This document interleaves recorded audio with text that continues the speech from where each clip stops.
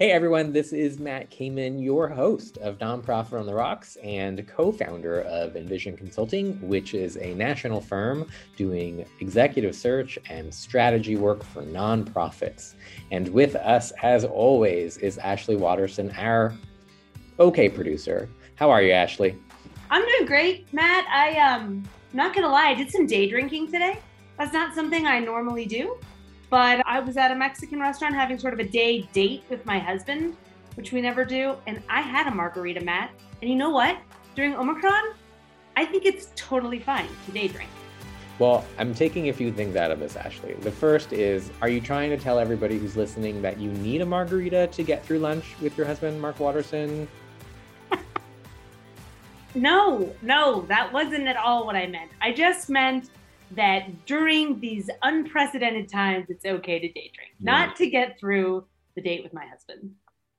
Well, I will have you know, Ashley, that I will never have a dry January, but I do not drink pre-4 o'clock this month. I want to give a shout out to my husband. I do. Okay. I want to give a shout out because I feel like with Philip, we don't all the time say fantastic things about him. Is that a fair statement? It's fair. We talk a lot about Mark and Philip in sort of, just joking ways. True.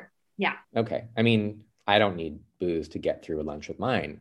But what I want you to know, Ashley, is that we have mice that for whatever reason like to come into our house. And a few months ago, one decided to commit suicide literally right under my side of the bed. Is that Philip last night not only went under the house, put a trap under the house, and then today took it out with the dead route.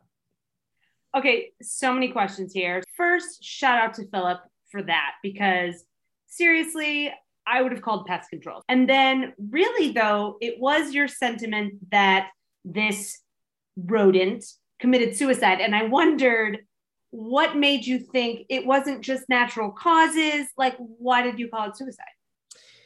I think that said rodent decided that he or she, rodents are he or she, right? You would say he or she for a rodent. Yes, the females give birth. Yeah, these are not asexual creatures. Do you think that rodents can be gay? I know penguins can. How do you know? How do you know penguins can be? Penguins are known to mate for life. I know that they've had evidence of like at least 2 male penguins that like mate for life and are partners. So I don't know. I mean, I'm not the expert, but I do believe that is factually correct. I kind of wonder how that mechanics of that work, and like if the beak gets in the way. They don't have hands. Like, you know what I mean? I don't know how they tell each other apart to begin with. Honestly, I don't know enough about the anatomy of penguins. Do they know that they are gay? Like, are they just like, what? You're not a female? This whole time I thought you were a female. I don't know. See, it's so confusing, and I have no idea what we were talking about. Oh, we're talking about the mouse, the rodent. So, as far as I'm concerned, committed suicide because he was giving me a message. I don't know who was sending it, but it's noted that he wanted to commit suicide, and I use this word literally under my pillow. Oh, under your pillow? Underneath the floor. It was like under my floor, underneath my pillow.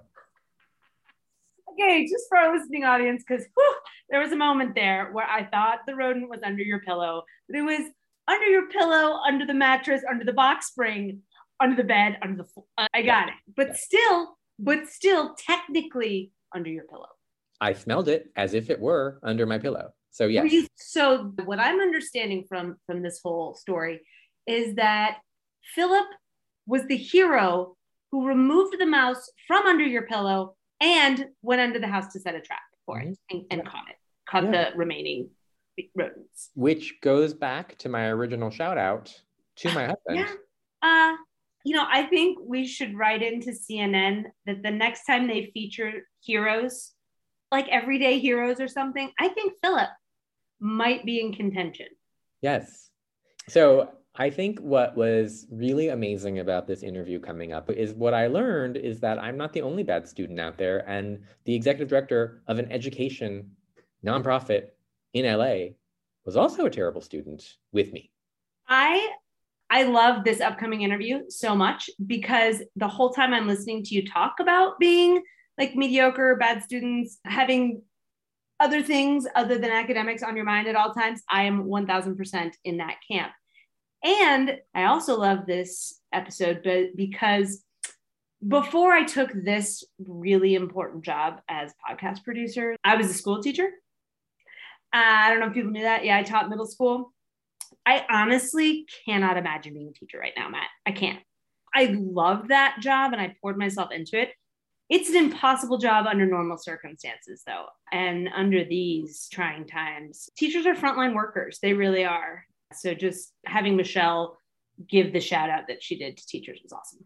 And I want to remind everybody that at the end of all of our episodes, we do an outro. And in today's outro, I do want to talk about how Michelle and I talked about checking in with your boss every once in a while, checking in with your kid's teacher every once in a while. I think that was really important and something I'm looking forward to talking to you about. Awesome. Yeah, that will be great. And we'll do that in the outro. But let's get to the episode with Michelle Broadnax, Executive Director of the Los Angeles Education Partnership.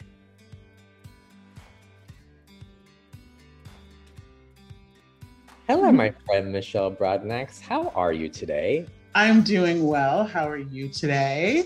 Well, I'm not allowed to timestamp these shows, but I do it anyway because I don't listen to Ashley. And as you know, Omicron is destroying all of our lives. So I am drinking heavily. Well, that's one way of coping, right? That's one way of getting through everything. Slightly intoxicated and ready for the world. I can't tell you how many times my partners on Envision get so mad at me for talking about drinking on these shows. So, and it's never going to stop. So here we are. And as you know, as this is a happy hour, what are you drinking? I am drinking a vodka and orange juice on the rocks. And I have to share with you, I am not a cocktail maker, if you will. So I'm very proud of myself for putting this together. And it is quite good. So. I'm very proud of you too, and a very big cheers to you. A happy and healthy 2022 to Omicron. Just getting the fuck away. Cheers. Cheers. What are you drinking, by the way? I am finishing my bottle. Oh my God, that sounds so bad. Of Bulleit Rye bourbon. I'm trying to change it up. I don't want to keep doing bourbon all the time. I've actually gotten into beer, which is very heterosexual of me. But I'm just trying to switch it up. But here we are, back to bourbon. Here we are. I like the fact that you at least finish a bottle. At least you're efficient, in the way that you manage your coping skills here. There's some efficiencies that I appreciate. I wish I could tell you that I go bottle to bottle. I wish I could tell you that. But if you opened up my pantry, we're just going to leave it at that. Because yet again, I'm just going to be yelled at by all my partners. So I'm good. I'm good to go. Good. So thank you. Thank you for coming on the show. First of all, I do want to tell our listener out there that you actually are probably our listener. You're a listener out there. I am your listener. Yeah. And it makes me so happy when you reach out and you're like, hey, that was actually a good episode. That makes my day. Good. And it's always nice to hear that reinforcement when you're putting something, your heart and soul into something and something of such high quality, right? It's great to get that bit of encouragement and feedback. And I love the shows. I think they're funny and engaging. And as I shared with you earlier, I hope to be a good guest and at the minimally not be boring. That would just be a huge win for me. So you can't possibly be boring. You emailed me yesterday and you're like, hey, do you have a group, a list of questions for me? And I laughed when I, because as I told you, I am the worst student and I'm not in any way prepared. So you can't be boring because we're not prepared. So it's just we'll see what happens. We'll see what happens. I love that. That's great. You know what? Were you a good student in school? Did you that's a great question. I was a very curious student, but I wouldn't necessarily consider myself a traditionally good student. Slightly above average, I would say, kind of landing squarely in the C+B range pretty often, but never fully applying myself enough to kind of like land in the A range resoundingly, right? Like that's just not who I was. I was way too talkative and social and had far too much to say for the rather traditional, education, public school education that I experienced. So, I was just in my own thing, doing my own kind of brand of, getting through school, if you will. So I appreciate the honesty, because as I told all my friends, C's, sometimes D's get degrees. And I think what this goes to show our audience is, and you've said it, so you've put it out there, I didn't, that you can get C's and become an executive director of a nonprofit. So absolutely you can. And, it doesn't mean you're not learning. You're right. I did much better in graduate school and undergrad than I did K-12. K-12, I was bored out of my mind.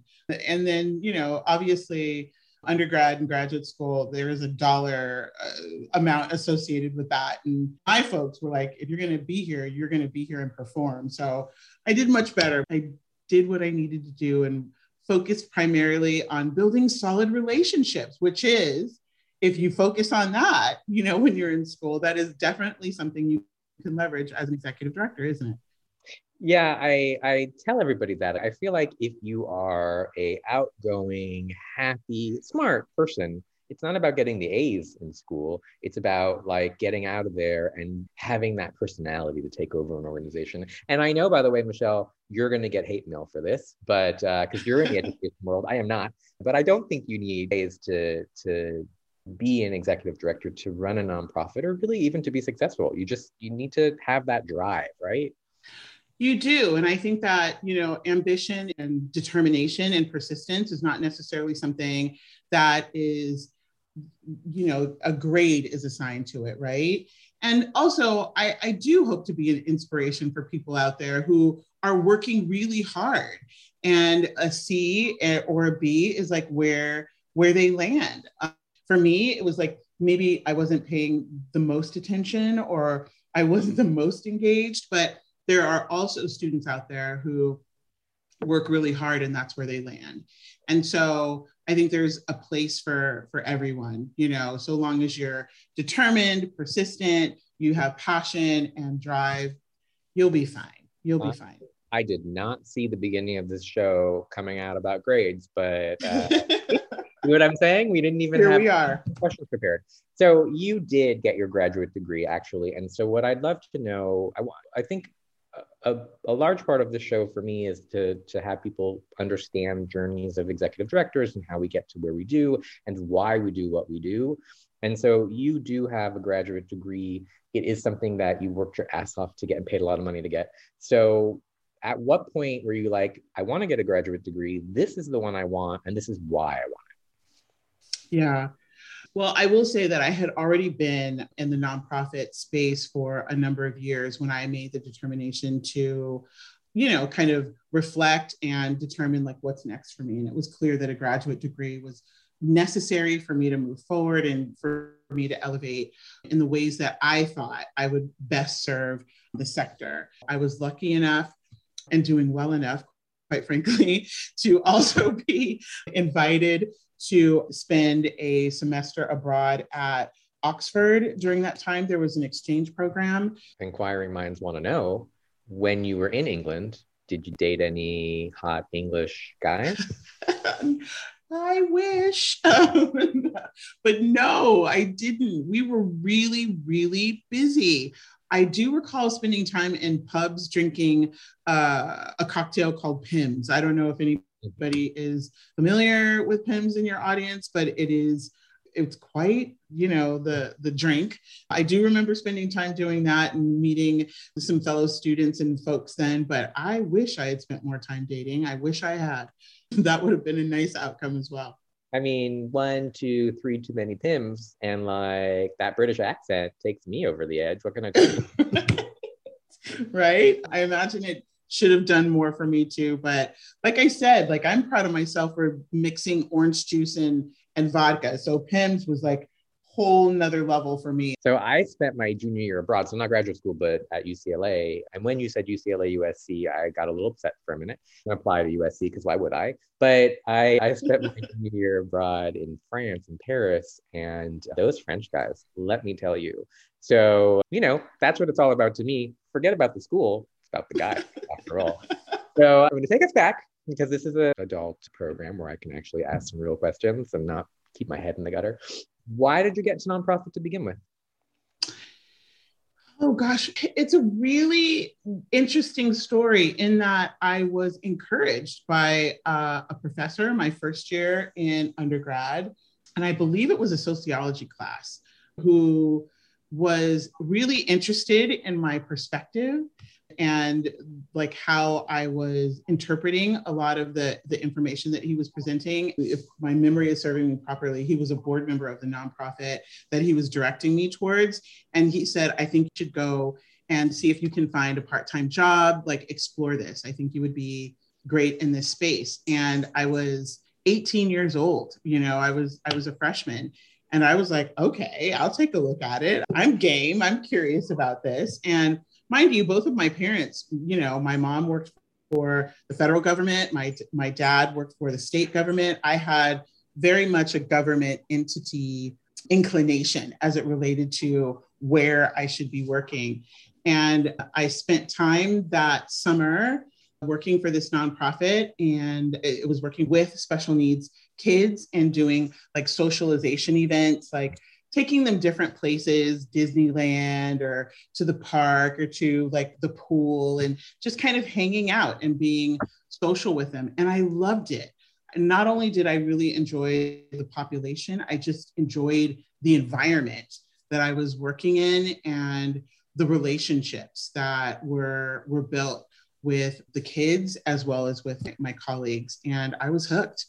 And that's the beginning of that journey. Do you know that was my first job, by the way, out of college too, was working with developmentally disabled kids and adults and bringing them into social events and social programs. That was also my first job in nonprofit. I want to say that there was an episode in which I heard that and I was like, why didn't I ever know that about Matt? Like, why have we never talked about that? So we're twinsies. I didn't even know it. Here's what I'm going to tell everybody who's listening. Do not take a job with developmentally disabled kids, or else you will have a job and a life in nonprofit. And you don't really want to be in nonprofit. So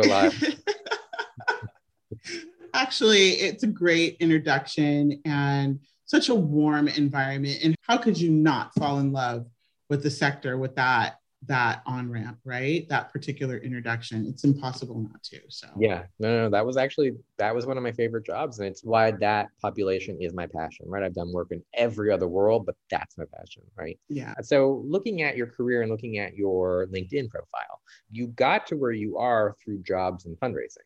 Mm-hmm. I'd love to know why you didn't stay in fundraising. What made you want to be an executive director and not stay in fundraising?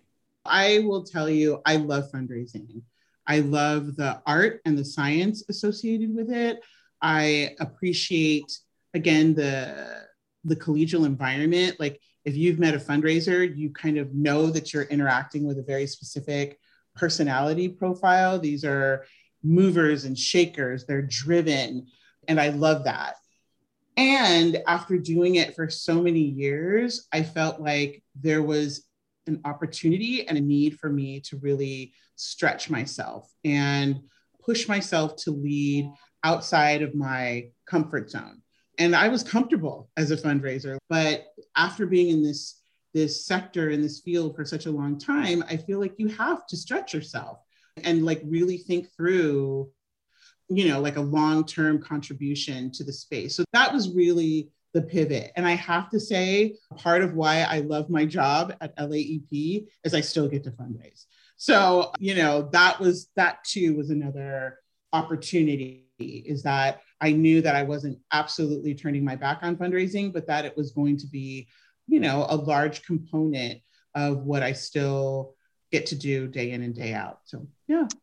I appreciate you saying that because, whenever we do executive director searches, fundraising is key. As far as I'm concerned, is the most important part of that job. And I'm always really disappointed when people apply for executive director, CEO jobs and don't know how to fundraise or don't enjoy fundraising or aren't good at it.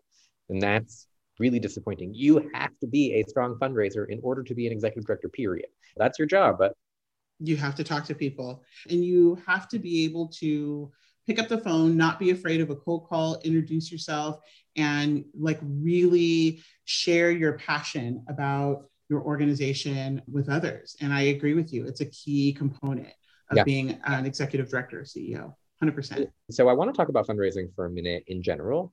I have a lot of friends who are either on boards or are founders of nonprofits. And I know there are people listening who want to start a nonprofit. And I know a lot of people are afraid of fundraising. So what makes you excited to ask people for money?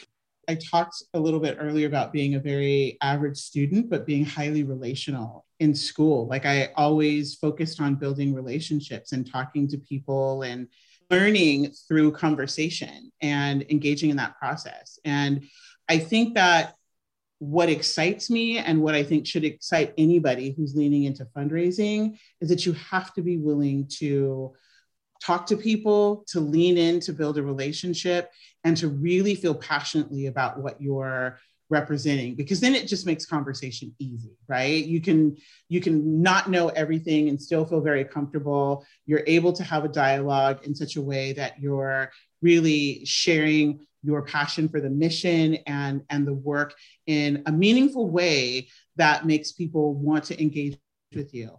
And it might sound a little bit silly, but I'm always completely fascinated when people, especially when I was heavily doing individual giving, when people will literally open a checkbook and like write you a check. I am fascinated by that. And getting people to that place is, in my mind, like a true joy. So those are the things that kind of come together for me and make fundraising interesting and engaging and compelling and critical always.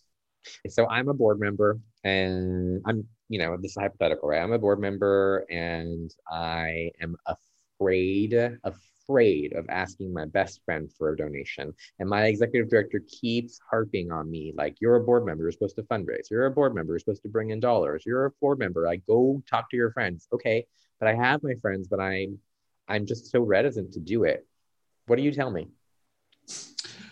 I would say to you, talk about your passion for the mission.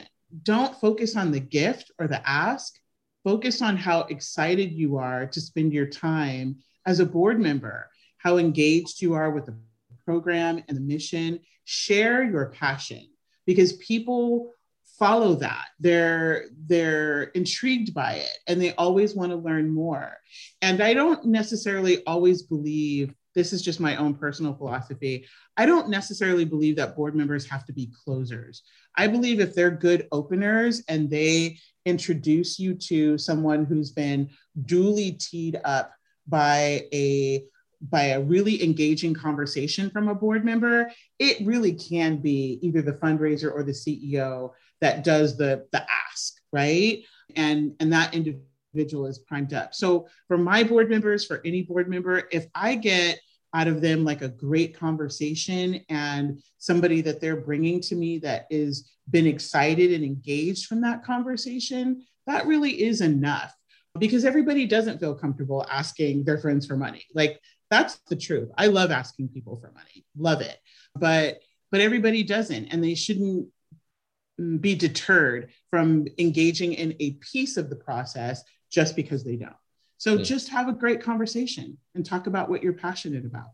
I like that. I think that's really important, because also if you as a board member are not willing to write a check to the organization, then your friends shouldn't be willing to write a check to your organization. So having that conversation, having that passion for the mission, so important. So important. Goes such a long way. Right. If you could think back in your career, we'll get to LAAP in a minute because I do really want to highlight your nonprofit. But if you're thinking your whole career, what is the gift that you got wherever, whichever organization, that you were like most proud of? It doesn't have to be the biggest dollar amount, but what's the gift that you got that's like your biggest, proudest achievement? Oh, this was many, many years ago. I was the managing director at the time for Communities for a Better Environment.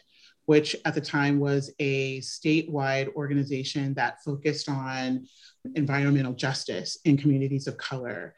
At the time, I don't know if this is still true, was like many nonprofits, was struggling financially, and there was a real push to activate our individual giving donors. And there was a donor who was an attorney. I don't want to mention his name, but he was a very high profile environmental attorney. And I walked in with our head of legal, and we just made a pitch for support. And he opened his checkbook and wrote a $50,000 gift on the spot after that conversation. And we were probably there. I know we were there less than an hour. So I would say between 45 and 50 minutes.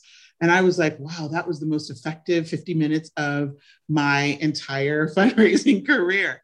And at that time, anyway. But it was really pivotal for me because I spoke from, again, about my passion, from my heart, about the communities that the organization served. And it was probably not the most technically sound fundraising ask, but it was enough to compel that attorney to really support an organization that was in trouble. So that was a defining moment for me. It had to be like 20 something years ago, and I still tell that story. So I think that was probably my favorite gift. $1,000 a minute. That's right. Nobody makes $1,000 a minute. That's amazing.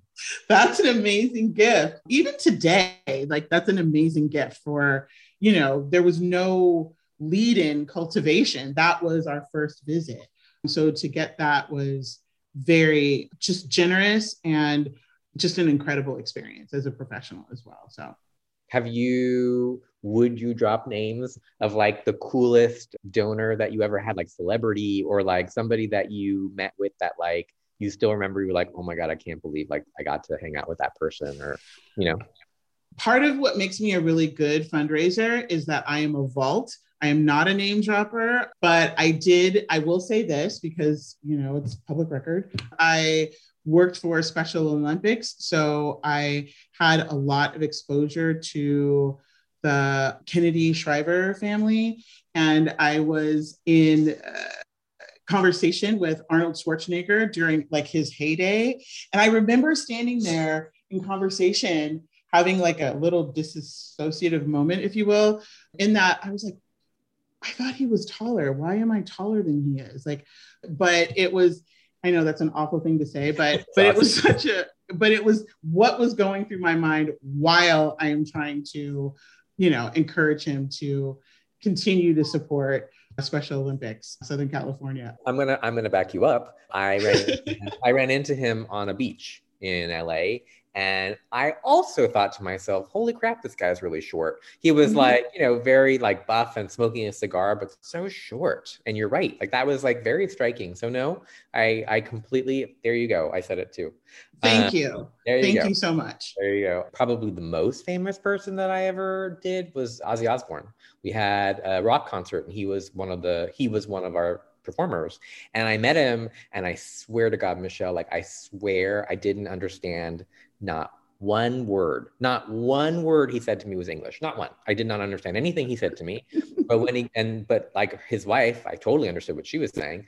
And then when he got on stage, he was like completely clear. Like every word I understood what he was saying. It was so weird. Like so weird. Having a one-on-one conversation with him, not a word. On stage, totally understood everything he said. It was just so bizarre. Wow. Generally 90% of the time, totally not worth bringing in a celebrity unless it's a concert and they're going to do it for free and you don't have to deal with like writers. Otherwise, not so much. Hey, Ashley, I think it's time for you to pause the episode, and I think we need to do a Mansplain across America. We haven't done one of those in a while, so I think it's time. So I hear this a lot from board members or from donors about bringing in celebrities to help represent a nonprofit. And while I know Michelle and I talked about how it's not always a good idea, here's how I would tell you to use a celebrity. If you have a celebrity who really truly is willing to sit on a board and write you a check and actually volunteer, great. But most of the time what they want is to be able to put stuff in their socials, they want to be able to show the world that they're doing it, and they also want to donate things to you to sell off. And so honestly, if you do have contact with a celebrity, I would tell you to help them spread awareness about your organization and have them start a challenge of giving you money. That's a really great way to do it. And then the other way is there's a ton of online auctions out there. Find one that won't take a huge percentage of the income that you get, and then auction off some really cool items that you would want to buy. That is how I would tell you to use a celebrity. What if you know Oprah? And if you know Oprah and you're listening to this show, that means that Ashley and I are one step away from meeting Oprah ourselves. Give us a call. Thank you so much for that illuminating information on how to best use celebrities to promote your nonprofit. Now back to this episode with Michelle Broadnax of the Los Angeles Education Partnership. If I handed you a check for $10 million and you're not allowed to give it to your current organization, what is the cause? Not the nonprofit, but what's the cause that you give it to? You know what? I love education, and education has been both a personal joy and a professional kind of happy place for me. But I would probably donate it to food security organizations, because I feel like that safety net service is still such a tremendous need for so many families. And I don't necessarily mean just a food bank, but I mean something that, even though it probably would be a food bank as well, but it would likely be an organization or an entity that really focuses on education and growing food and being connected to what people are consuming nowadays and understanding a food system. I think that's really important for kids to know and to learn about. And it's one of the pieces of our culture that I feel like we're so far removed from nowadays that I would love to support that. It's one of I'm an avid gardener, so I really believe in, kids knowing that a carrot doesn't come from the grocery store. It's actually grown. First of all, I love that you talked about kids knowing that. And I think it's really important. I have a lot of parent friends who ask what their kids should do just to volunteer. And I think hunger is real, and poverty, sure, but hunger is really important for kids to understand. I think it is something that they can understand. Mm-hmm. And so the shelter that I ran in New York, we had a soup kitchen and we had a food pantry. And I was totally blown away by the people who came to the food pantry for food, who couldn't afford it, right? And it was like senior citizens and people looking like normal people who absolutely could not afford food. And it was really eye-opening for me to see just how truly lucky and blessed I was, right? And am. Mm-hmm. And I think kids can understand that when it comes to food, and kids can understand that when they're collecting food to donate to a shelter or whatever it is, a food bank, and then mm-hmm. seeing who needs it. I think that's really important. So thank you for sharing that. Absolutely. Absolutely. And it's one of the favorite things that I like to be able to do at school sites is kind of bring in that notion of a school site garden so people it's an on-road and it's an engaging bit of project-based learning that really opens the door to hunger issues, food security, and being connected to what you consume and having it delivered to you in a relatable way. So yeah, it's just a personal kind of love of mine for sure. And actually, one of our interviews on this podcast is a friend of mine who started a Beverly Hills Community Farm, and that's what they do. That's their mission. It's interesting when I asked you about fundraising. So she's a founder and she's having a hard time fundraising because it's not the first thing that she knows how to do. And so mm-hmm. This kind of show is really important for folks out there who want to start a nonprofit. And that fundraising question is so important. So you moved from being a fundraiser to an executive director. So I have a few questions for you because I will never go back to being an executive director again. So tell me, first of all, why in the world do you want to be an executive director of a nonprofit, especially, by the way, in COVID?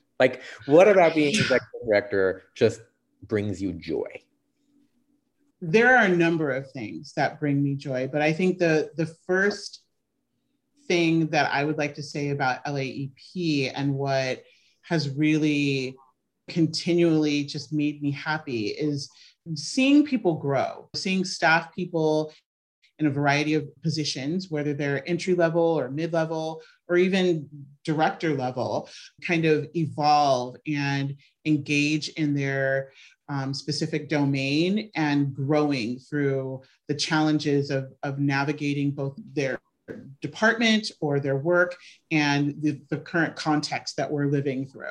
And I have to say, when I accepted the job at LAEP, COVID wasn't a thing yet. Who knew that it was going to be a thing? But I had a good, I think, 14 months of relative peace before COVID came about.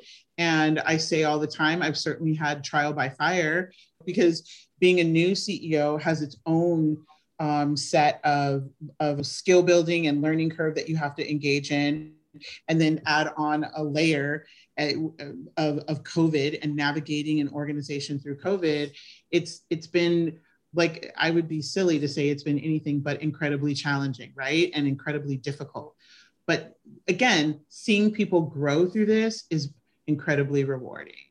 And I have a team of people who are thoughtful, and I've been lucky enough to witness their growth through this time. Okay. All right. I want to point you out for 1 second and give you credit for one thing. So when you said I accepted the position, you don't just like accept a position. You actually have to apply and you have to interview, and you're going up against tons of other people who want this position. Like, it isn't just you just accept a position. It's work to get that job. Absolutely. And yeah. So like, I want to make sure that you get the credit you deserve. That you worked for this job and they picked you over many other people. So like, that's important. It is. Yes. Thank you for that. Thank you for that. So you told me what brings you joy. I'd like to know what is the hardest part about your job. What, like on Saturday night when you're like, damn it, I only have one more day before I go back to the office. Forget about working, because you're working 24/7. But like, what's the hardest part of the job? I think for me, hands down, the human resources aspect of it. And it's not the people, it's the technical field of human resources. And quite frankly, that's exacerbated through COVID, because there's so many compliance details, and it's just very, very challenging to navigate that in such a way that you are really creating the structures and systems so that your staff feel like they're being cared for and supported in this moment in time, which is critically important. So I think for me, that is a pain point. One of the things that I found to be really difficult when I was an executive director was that my staff just didn't understand, I think, the work and the stress and the expectations of being an executive director. And a big part of this show is talking about the life of an executive director and, you know, what you go through. So tell me what you think is unfair that staff expect from an executive director.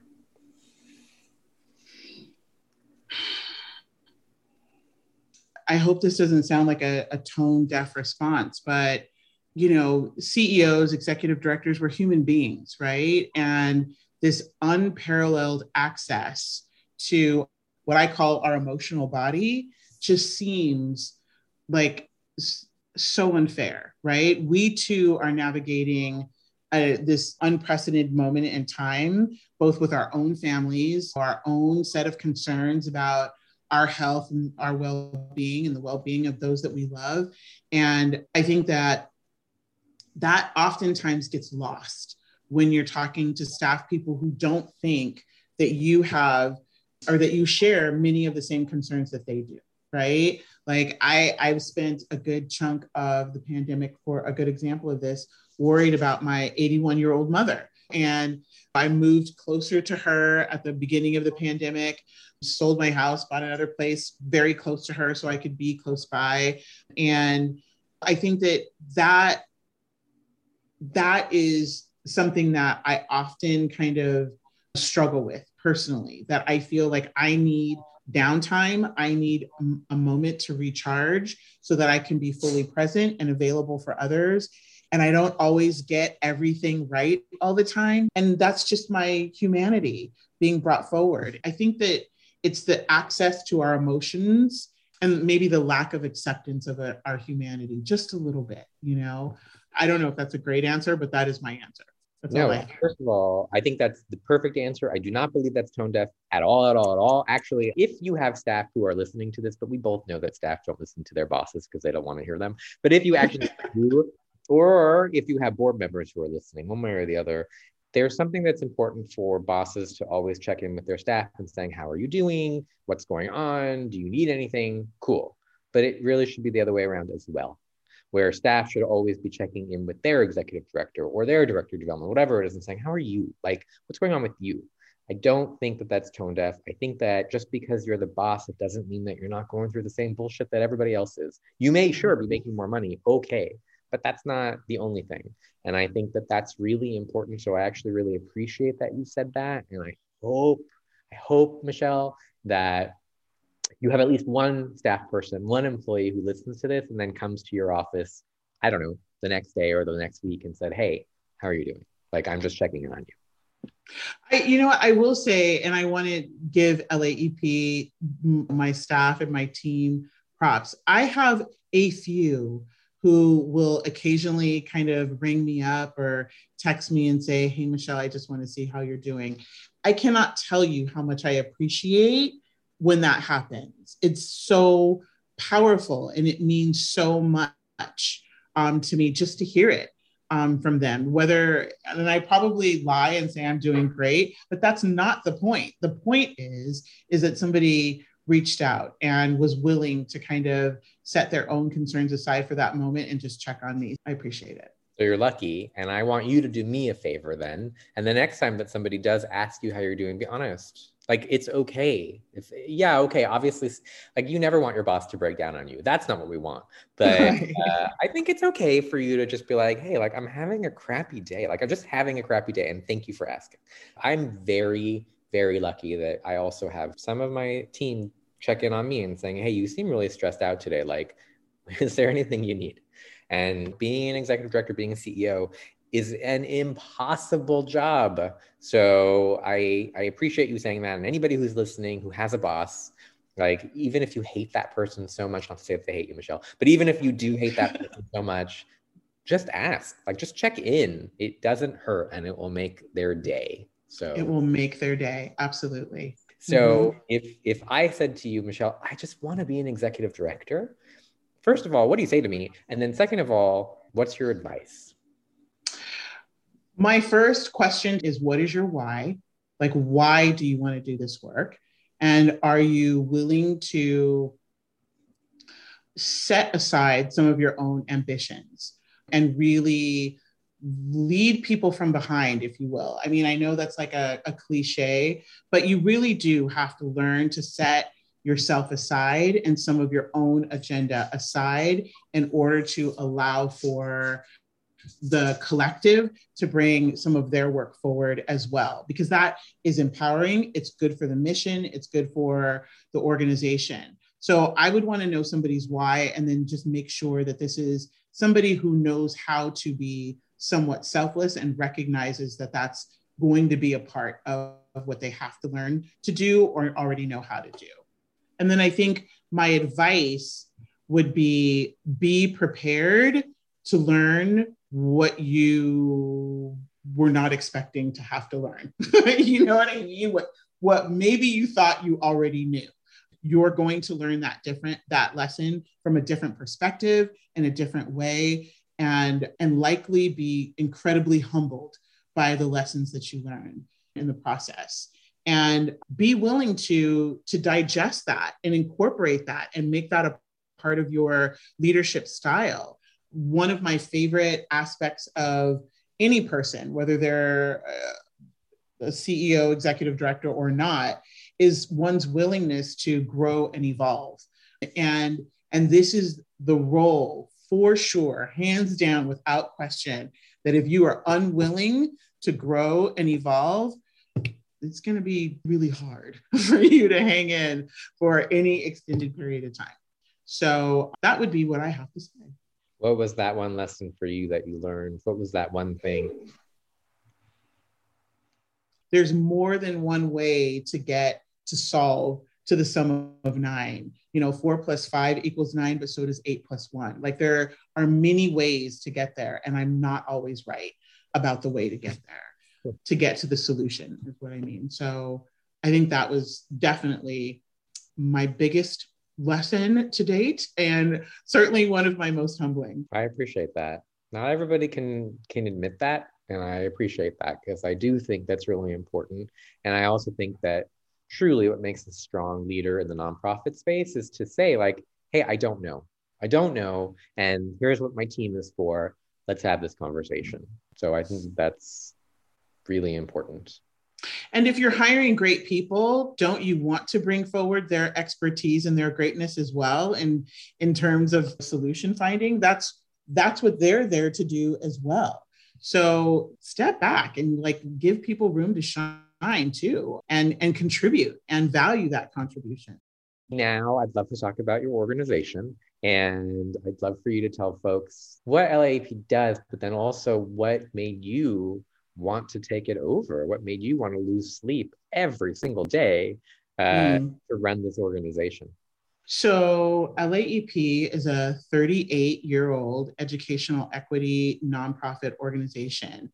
We've been in Los Angeles primarily partnering with LAUSD, but a lot of other districts as well through the years in bringing forward education transformation from our term is diapers to diplomas. So we have a variety of programs that bring that work forward. We have an early Head Start program that serves 200 families in South Los Angeles, Inglewood, and Hawthorne.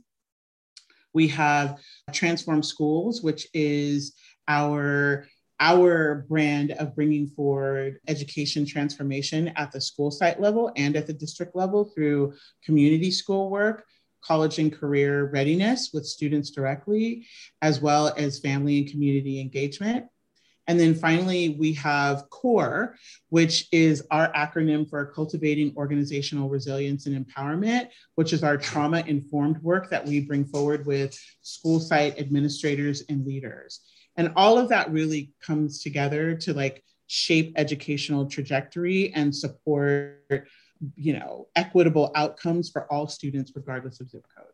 So you just used some terms that I think people don't understand. And so I wanted, if you would, in terms of CORE, you said trauma informed, right? Can you explain what that means to our listener? I will do my best. I am not an expert in trauma-informed practice, but really what it is, it's the idea of understanding that both students and teachers have trauma that they contend with on a regular basis, particularly in schools that are low-income schools or in communities that are typically or traditionally have been underserved.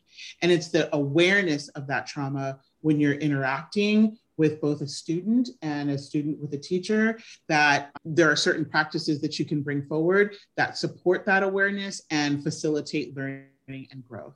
So our trauma-informed practice is really to make sure that teachers are bringing that awareness forward when they're in a classroom full of, let's just say, 7-year-olds who are maybe in a classroom for the first time since COVID, right? Possibly. And that they're equipped to manage like what that means for a student on a day-to-day basis. Thank you. Trauma-informed care is really important and people talk about it all the time, and I don't think people necessarily know what that means. How are we going to come out of COVID and get kids like back to pre-COVID levels, right? Like, how are we going to fix what this is broken for the last 2 years?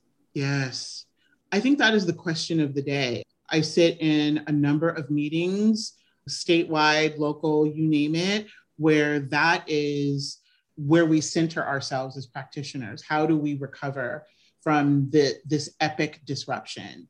And I don't know that anyone has the full answer for that, right? Like that is what the pandemic has done, I think, for all of us, is it's like really brought us down to exploring answers and doing that discovery together and as it's unfolding, if you will. So I think that we bring forward, obviously, expertise in trauma-informed practice, but we don't bring forward a tremendous amount of expertise in knowing what happens when students lose instructional hours for not just a semester, but years at this point. So the learning loss, I don't have the answers for that, and I don't know that anyone does. But what we do know is that we have to connect on a human level with people and meet those basic needs that will allow for students to come back into a classroom feeling seen, feeling cared for, and feeling prepared to learn. And that is not what educators have traditionally been trained to do. They've been trained to teach and educate. They haven't been trained to necessarily behave from the perspective or from the position of a social worker. But I do believe those two concepts and ideologies are going to have to come together in some significant way in order to address this for this generation of students. That's the best answer I have at the moment. And I think we're discovering it as time goes on, for sure. No, I think that's, again, this is a fluid process. I mean, schools are canceled again now. So, yeah. And I think for parents or caregivers or whomever is taking care of kids, it's exhausting. This is an unfair question, Michelle, and I realize that it's an unfair question. If you have any nugget of advice or information, I don't know, something that a parent or caregiver can do moving forward with their kid, something, whatever it is there some one thing that they can be like, hey, I can do this on a daily basis. It's not so complicated to help their kids going back into school and going back into society. Yeah. I've said since the beginning of the pandemic that this generation of parents are the real MVPs, right? Like they have had to navigate changes in their professional life, homeschooling their kids, acting as chef, acting as entertainment kind of specialist for many families, not one child, but 2, 3, or more. So parents are the real MVPs through all of this, honestly. Parents, teachers, they're really doing an exemplary job. And the advice that I would give to anyone, quite frankly, navigating a really challenging time and where people are dependent and reliant upon you is to take care of yourself first. You cannot give to children when you're depleted and exhausted. If it's a small thing that you can do for yourself every day, like take a short walk alone, even if it's just 10 minutes, or try to lock yourself in the bathroom and read a book. Some small thing to feed yourself every day will help you as you work to help your child regulate through this process. Because children are resilient, and I'm not saying ignore them or anything along those lines, but our children are going to be fine if they have great parents to support them through this. And that great parenting comes from within and radiates outward. So I would say take good care of yourself, and you will have the bandwidth to support your children through this process. That's the most critical thing. Okay. And what can we do for teachers? Gosh, pay them $1 million a year. Like if it were up to me, pay them more, equip them, support them, listen to them, know that they are experts in instruction and what's happening inside of a classroom with your children. Regard them in a much more kind of intentional and professional manner. Teachers are not people who kind of failed into teaching. They selected it. And we have great teachers out there who have been truly navigating some of the toughest waters ever in education. I think that supporting teachers as professionals and really giving them what they need in this moment in time to feel good about hanging in with the profession is the most critical thing we could give to a teacher. That's my opinion. But I would certainly lean in and just ask a teacher, what do you need? And defer to that. So this goes all back to what we were talking about being also an executive director, in that you should just check in. Even if you are a parent and you're so frustrated because, say, the teacher union just voted to shut down school again and you're just so angry. Okay. But when everybody comes back, ask those teachers, hey, what do you need? Is there something I could do for you, right? Mm-hmm. Ask your boss, is there something I can do for you? Ask your employee, is there something I can do for you? And if you are a board member, please ask your CEO or your executive director, is there anything I could do for you? Because especially now, in all of this COVID bullshit, this is our 3rd year we're going into, Michelle. It's our 3rd year. We need to just check in with each other. I can't deal with this anger anymore. It's as simple as checking in with each other. And that extending that notion of care that I think in many ways our society had forgotten about. We can just say, hey, how are you doing? And think of how many different audiences just in this discussion that we've thought about telegraphing that message to, where it would go a long way if they heard something like that. I think it's a powerful, powerful statement in this moment in time. Can I tell you something that's totally lame and it's going to make me sound so shallow, but I don't care. It just is. It's okay. It's my show, right? Okay. Yeah, it's your show. I want somebody out there to fucking send me a DM. I've been saying this for the last year. Just send me a DM that says, hey, Matt, how are you doing? That's what I want. Put it out there. I'm putting it out there. Hold on to your hat for that one. Hold on to your hat. It might be from me, now that you know. No one's gonna do it. No one listens. So, okay, I love everything. I adore you. Tell our listeners where they can go online and to write you a huge check at LAEP. Where can they go find you? www.laep.org. And there we are, front and center. You can kind of take a look at our website and our donate page.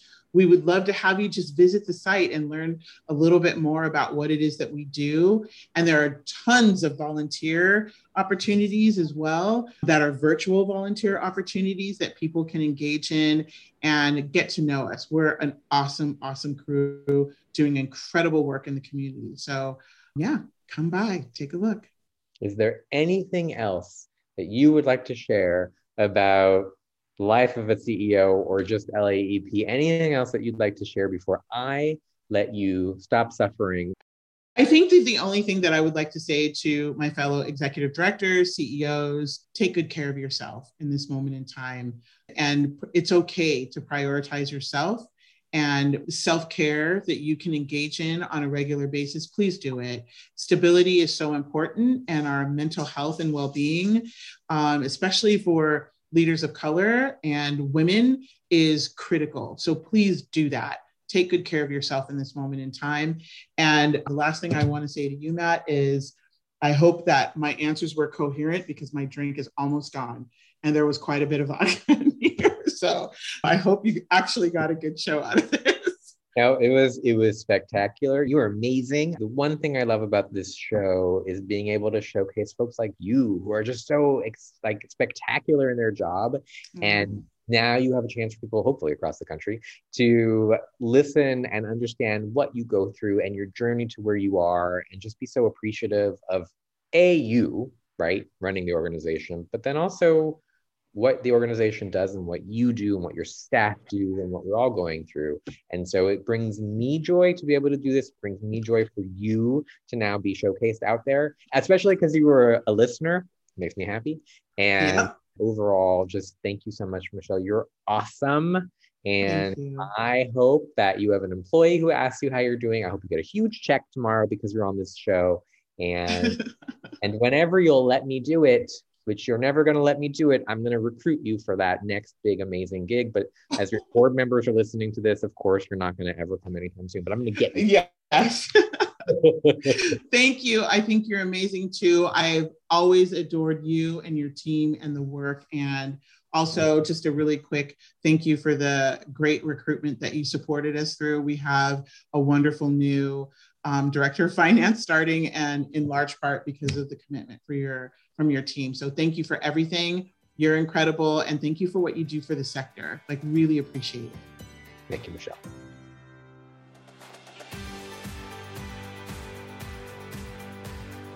Hey, Ashley. Hey, Matt. So what'd you think? Again, I absolutely love that episode. Shout out to teachers. Hardest job other than being a healthcare worker right now. Agreed. It's an impossible job. Also, I don't particularly like children, but I just can't imagine what it's like to have 80 kids in one room versus even one. I mean, and like 80 kids who are coming in after having been Zoom schooled and like loss of socialization and social skills. 80 kids who are at home with parents who are totally stressed out and are feeding off of that and coming back into the classroom. It's just, the list goes on and on of what compounds an already difficult job. Thank you, Ashley, because our last and final listener who's driving her car just drove herself off a cliff. Was she a teacher? I'm so sorry. Yeah, so I appreciate that uplift moment of yours. Thank you. Thank you, Ashley. It was just a moment of empathy and acknowledgement. No, it's true. I fully agree. I'm just joking. It is an impossible job, and organizations like Michelle's are just so vital right now. And I do want to remind everybody, as we talked about, so 3 days ago, Michelle texted me and she's like, hey, Matt, just checking in as I promised you I would. How are you doing? And I wrote her back and I was like, oh my God, I'm so impressed that you remembered, because I don't even remember what day it is anymore. And so I do want to remind everybody in all seriousness that like, it is really important that you check in on your friends or your family members, or if you're on a board of a nonprofit, your executive director or your teacher, and just be like, hey, how you doing? And that's it. Like, this just makes people feel good. And Michelle checking in on me made me feel good. So Michelle, thank you. It meant a lot to me. And I love that you and Michelle mentioned that this checking in thing is a two-way street. I was talking to my husband, Mark Watterson, who is the CEO of a nonprofit. And I was telling him about this interview, and I brought that part up because I thought it was so poignant about the importance of checking in, and not just with the executive directors checking in on their staff, which everyone sort of expects, but to have it go both ways. And Mark's point was, I'm always checking in with my staff and reminding them that the job is not the be all end all, that your family, your personal health, these things are more important. And he's like, because I feel it's my job to shoulder the burdens of the organization. Like, that's my job to absorb and deflect that. Those are his words. And I thought that's totally awesome. And that is what a good leader should do. But it's also totally acceptable and lovely for the employees to check in on their superiors too. Yep. Because we're all just humans trying to get through this shit. 100%. And it is shit. Anyway, Matt, switching gears to a topic that hopefully will not make people want to drive their cars off the road. Tell people what you see me wearing right now. I see you wearing a hat that says KC on it. I am wearing my Chiefs hat proudly. This past Sunday, and it's okay for me to timestamp because this episode comes out this week. This past Sunday was what people are calling the greatest playoff game ever between my Kansas City Chiefs and the Buffalo Bills. And so I will be rooting on my Chiefs yet again to go to a Super Bowl for the third time in a row. And that is my bright spot, Nat, in this crazy, crazy world. So what I'm going to say to that is, first of all, is Kansas City in Kansas or is it Oklahoma? I'm so glad you know your geography. Kansas City is actually in Missouri, but it does border Kansas as well. But those of us who are from Missouri, like me, we pretty much ignore the Kansas side of things because all the cool stuff is in Missouri, like Chiefs Stadium. Got it. Okay. And second of all, I believe that the fact that Tom Brady lost, and lost, I feel like that may be the best game ever. Not the Kansas City win, but the Tom Brady defeat. Yeah, no, Tom Brady's ridiculous. And you and I share that hatred for the Patriots. Bill Belichick also suffered a crushing defeat in the playoffs. Yes, and this is the most heterosexual conversation I'm going to have all year.